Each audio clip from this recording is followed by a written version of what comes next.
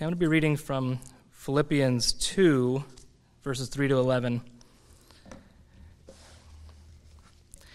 Don't be selfish. Don't try to impress others. Be humble, thinking of others as better than yourselves. Don't look out only for your own interests, but take an interest in others too. You must have the same attitude that Christ Jesus had. Though he was God, he did not think of equality with God as something to cling to. Instead, he gave up his divine privileges. He took the humble position of a slave and was born a human being. When he appeared in human form, he humbled himself in obedience to God and died a criminal's death on a cross. Therefore, God elevated him to the place of highest honor and gave him the name above all other names, that at the name of Jesus every knee should bow, in heaven and on earth and under the earth, and every tongue declare that Jesus Christ is Lord, to the glory of God the Father. Amen. Thank you, Scott. Appreciate that. Well, good morning, church. Man, we miss you guys so much. It was great to see everybody, or at least not everybody, but a lot of people last Sunday at the Churro Crawl.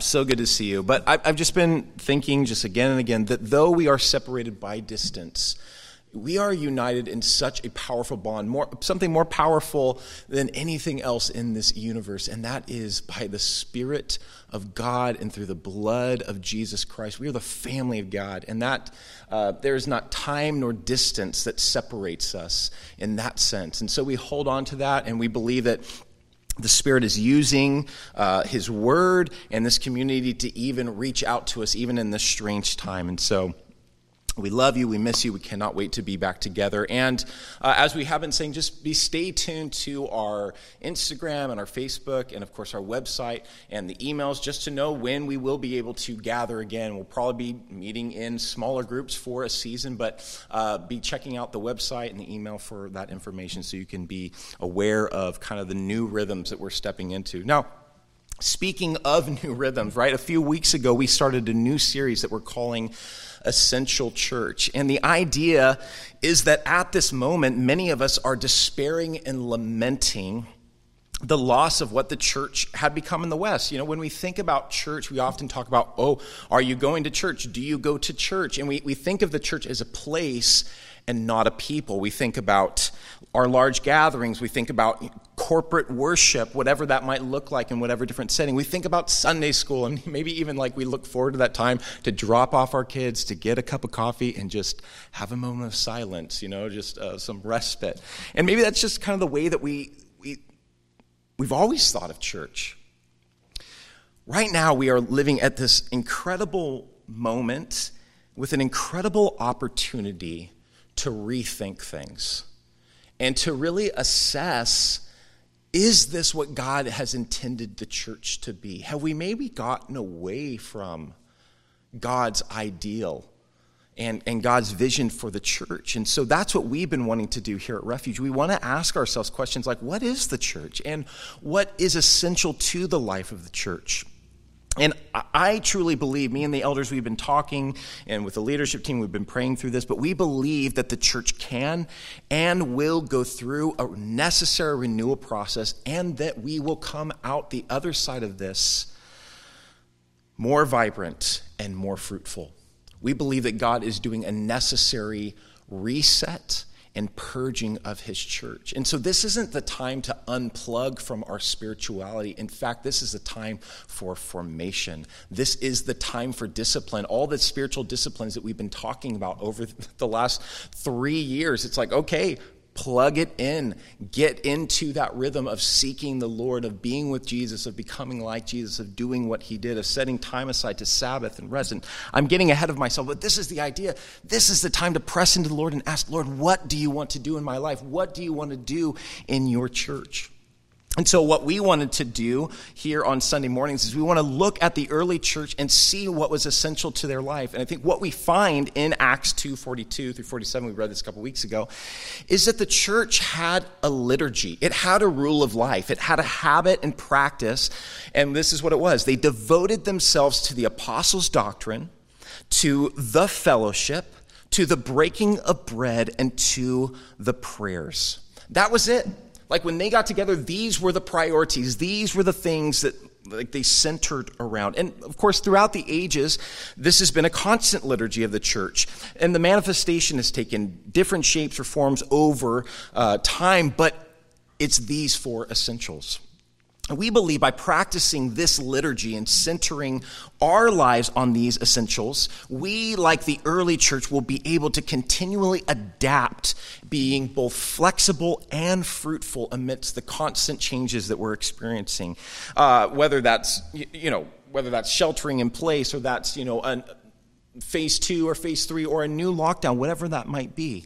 And so we want to consider these things together and see what the Lord might say to us. Now, last week, if you tuned in, we looked at the Apostles' Doctrine, or as I love to call it, the Jesus story. And we saw how it was the framework for understanding the world and the church's place in the world. And it needs to be that for us as well. If we are going to make a liturgy of these four things, then we must take the Jesus story, his incarnation, his life, his death, his resurrection, his ascension, and his promise to come again. We must take that as the story of the world, and we must bring our lives into line with that story, our hopes, our dreams, our fears, our habits, our desires, all of that interlined with the Jesus story. It must become, again, the framework and understanding for how we understand the world and understand our own place in it. And we need to be a community who disciple one another in this story. And we do that by telling and retelling the story of Jesus to ourselves and to one another in order to live it out before the watching world. Now, the next step the next piece of the liturgy of the early church was the fellowship or the common life. Now, you think about it, the Jesus story wasn't just something that the church subscribed to intellectually. That wasn't enough to just know the Jesus story. It wasn't enough to just talk about the Jesus story. But for the early church, it was a way of life. Now, we've seen a lot of this in the American Western evangelical church. We love theology. We love to learn things. We love to talk about, you just take the example of prayer, right? You do a teaching on prayer, the church is full. You actually have a prayer meeting, nobody comes. It's like, there it is right there, right? We love to talk about and learn these things. We are low on practice. But for the early church, they didn't just want to hear the Jesus story. They actually lived the Jesus way of life. Now, for quite some time at Refuge, we've been talking about our discipleship to Jesus. We've been talking about being with Jesus. We've been talking about becoming like Jesus. We've been talking about doing this in order to do what Jesus did. And I think this idea of the fellowship or the common life in the early church really comes into play with becoming like Jesus. That's what people were doing. Every one of them was seeking to practice the way of Jesus and to conform their life to the pattern of his life. I mean, listen to this. This is what we read from the earliest chapters of Acts, that this community was marked by bearing one another's burdens, making sure that no one lacked anything, that no one considered anything their own. They had everything in common. There wasn't a needy person among them. For as many as had extra, they had land or possessions, they sold it and they gave the proceeds to the apostles, and then it was distributed to each as any had need. And of course, the way that they did this was that they modeled their lives after Jesus' own life. I think it's in the ESV translation, but it says that they ate their bread with simplicity of heart. And I think it's been about a year, maybe a year and a half. I just felt so convicted by the Lord that I needed to begin living a life of simplicity. And I've talked to you guys before about all this. Like, the guy that has like 2 guitars, what does he need? He needs a 3rd guitar, right? The guy that has 6 guitar pedals, what does he need? He needs a 7th guitar pedal, right? It's like, and we do this with everything, but I have this same sickness that you have, discontentment. And it's because I don't immerse myself in the calling that God has put on my life. I'm not actually following the way of Jesus. I'm making my own way in the world. And I'm thinking that I can fulfill myself with stuff. But I love what it says about the early church. They ate their bread with simplicity of heart. And man, I can't tell you, the last year and a half, I have been so full in that sense of just content, because I've just said, I'm not going to do that anymore. I'm not going to feed that. Rather, I'm going to find rest in the Lord. I'm going to find my identity in Jesus. I'm going to find my purpose in following the way of Jesus and living a simple life as he lived. And you see, I mean, you can read it in Acts 2, but this was a dynamic, powerful community to be a part of. Powerful, dynamic community to be a part of. Oh, that God would teach our community this simplicity and this posture to live our lives like Jesus. Of course, we know Jesus was a servant. Jesus' life was about others. He said of himself in Mark 10:45, the Son of Man came not to be served, but to serve and give his life as a ransom for many. Now, you find this in the early church. The early church wasn't just satisfied with, again, the Jesus story, but the epistles are filled with talking about Jesus as our example. Since Jesus did this with Peter's talking about it, right? Jesus was persecuted unrighteously. So also you will be persecuted unrighteously. Jesus is your example. There was no deceit in his mouth. When he was, yelled at, he didn't yell back. When he was cursed, he didn't curse back. Follow that example. Well, they do this as well in the sense of Jesus' servanthood. Paul the apostle many times exhorted the churches to live out the way of Jesus. And in one instance he says this, bear one another's burdens, and in so doing you fulfill the law of Christ. Like, this is it. This is the way of Jesus. This is his law, to love one another in this way of bearing each other's burdens. And we just read, Scott read for us from Philippians 2. Paul again exhorting the church to have the same attitude that Christ Jesus had. Though he was God, he didn't think of equality with God as something to cling to, but instead he gave up his divine privileges. He took upon himself this humble position of humanity and a slave, and being born in human form, appearing in human form, it says he humbled himself in obedience to God and died a criminal's death on the cross.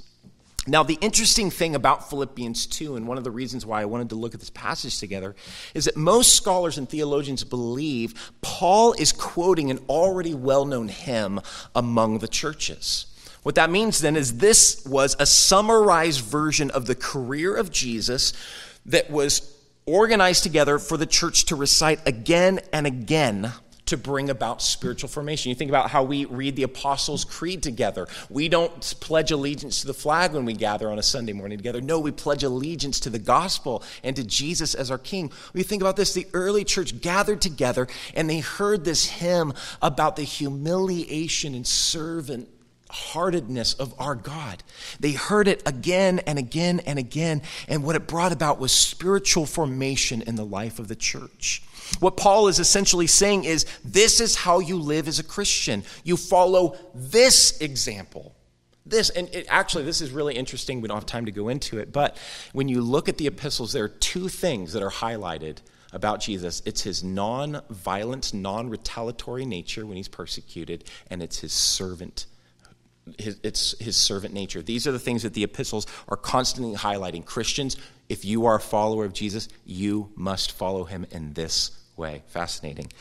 Of course, when I think about the servant posture and nature of Jesus, I always go to that scene that took place on the night that he was betrayed. And I think that there's a little play that Paul is doing in Philippians 2 here, and that John does in his gospel there. But remember that night that he was betrayed, it says Jesus, who is the rabbi, Messiah, the King, God incarnate, he gets up from dinner, he clothes himself with a towel and proceeded to wash the feet of his disciples.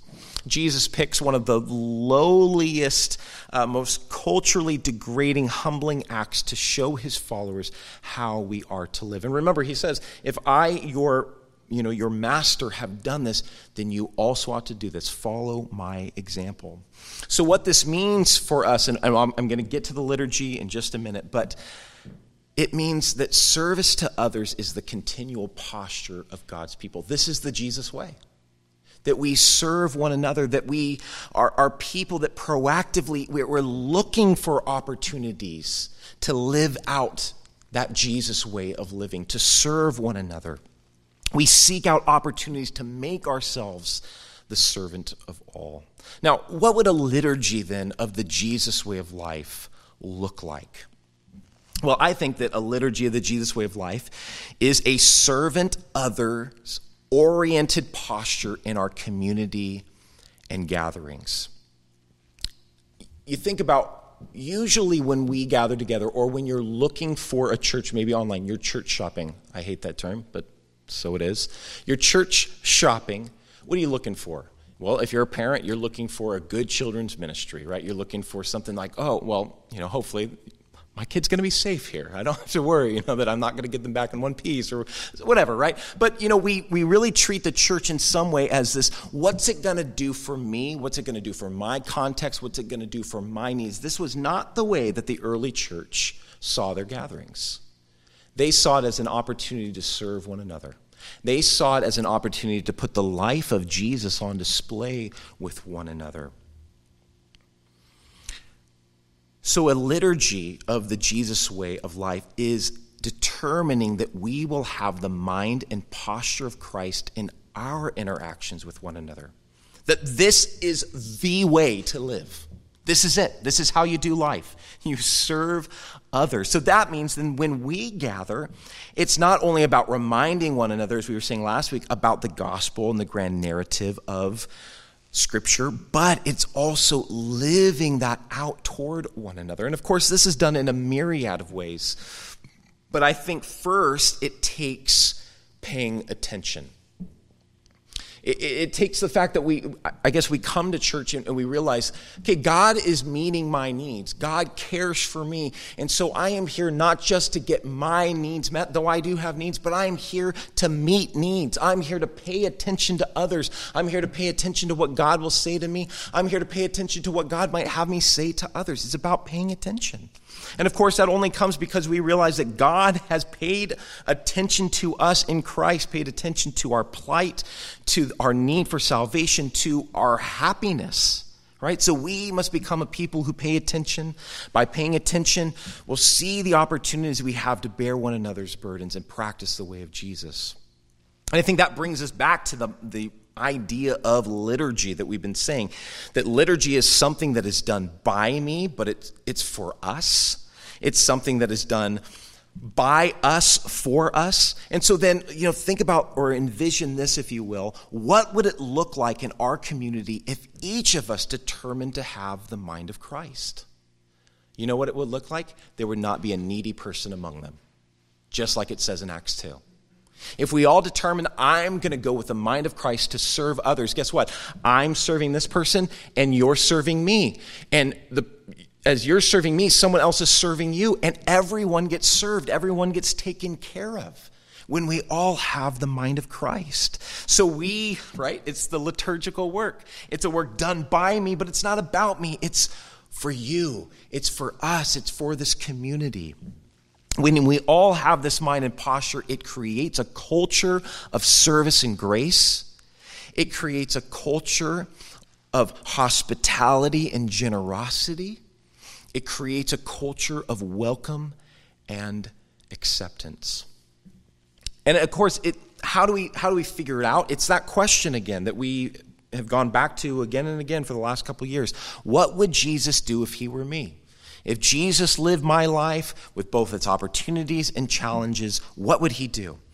And so the idea then becomes that I take my life and I live the way Jesus lived. I take his teachings as my template, my model, my pattern. I practice the way of Jesus as my own life. And so when we begin to do that, maybe that would look like, paying attention, like I said, listening well in conversation in order to understand and serve. That would look like good hospitality, looking to fill people up and bring healing and comfort. It's remembering that like Jesus, we are called to serve rather than be served. And if you don't hear anything else that I say this morning, hear me now. What we're talking about is a determination that when I spend time with someone, they go away with a sense of being refreshed, loved, heard, and helped as though they had been spending time with Jesus himself. That's the goal. That's how the church should be living. That we are living so contrary to the way the rest of the world lives, it's like we're interacting with Jesus in our interactions with one another. When I share my burden with you, it was as if Jesus himself were looking me in the eye and listening to my fears, listening to my cares, listening to my heart cries. That's what we're talking about. The common life, putting the life of Jesus on display, bearing one another's burdens.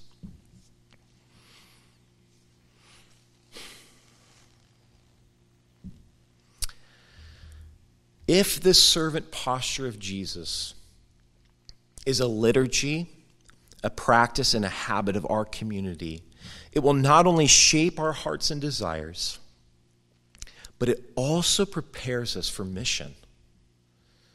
Because as we practice this servant posture with one another, with other followers of Jesus, we'll begin to practice it. It'll become part of our character. We'll just practice it wherever we go. We'll practice it with those who aren't followers of Jesus, which is what we should be doing anyway. But we should see the community of faith as a place where, right, we practice these things.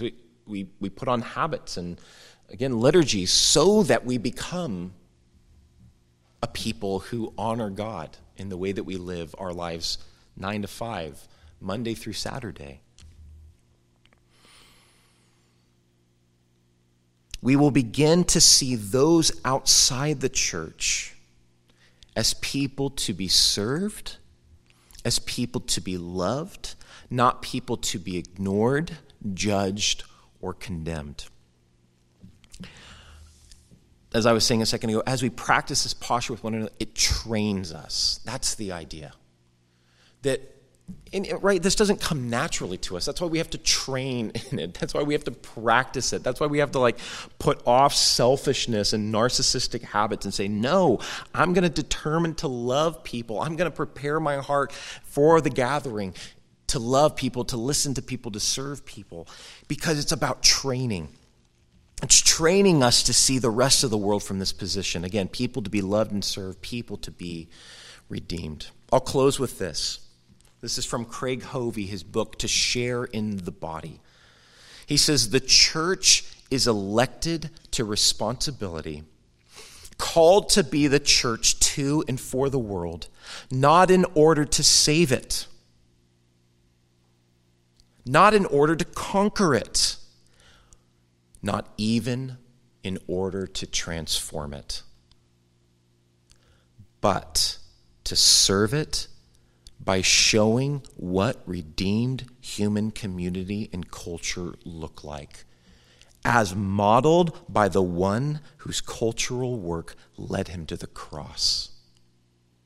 That is what we are being called to do. Oftentimes when we're thinking about the world, well, what's my posture to be to the world? Oh, I'm here to save the world, or I'm here to conquer the world and assert the kingdom of heaven in people's lives, whether they like it or not, or I'm here to transform culture. Actually, no, I'm here to serve it in the way that Jesus served it. And you know what's fascinating about this? By serving it, God often brings the rest with it. He transforms. He conquers the hearts and lives of people. He brings them into his kingdom. He saves them. And so, church, let us put on this liturgy, this habit, this practice of the way of Jesus, the servant posture of Jesus as we gather together, as we regather together. And I would just encourage you this week, Scott said this earlier, but I would encourage you, as you're going about your week, is if the Spirit of God brings someone to mind, reach out to that person, find out what's going on in their lives, what they're carrying, what their burdens are, what their needs are, and seek to bear those burdens. God will provide. He will give you the means, whether that is the mental ability, the emotional ability, the financial ability to step into those things. But I encourage you, reach out and practice this way of Jesus this week. Make this a habit of your life. Church, this is the liturgy that we're called to. For us to do this for one another, a work that's done by me for us. So Holy Spirit, we pray that you would lead our hearts back to you. Lord, we're not just gathered together. We're not just online this morning just to hear something encouraging or something helpful to our life to make it easier. We're here to be transformed. Lord, we're tuning in because we want to be like Jesus. We want to be people of God. We want to be people whose lives have been transformed from the inside out. And so, Lord, would you do that? Lord, transform our minds, Lord, through the work of our hands, for where our feet go, by the way we spend our money, our time, our resources, Lord, that as we practice this way of Jesus, our hearts and our minds would be transformed more and more to bear his image, and then to show that image to unredeemed humanity. This is who our God is. This is who our King is. So, Holy Spirit, do that this morning. We pray this in your name. Amen.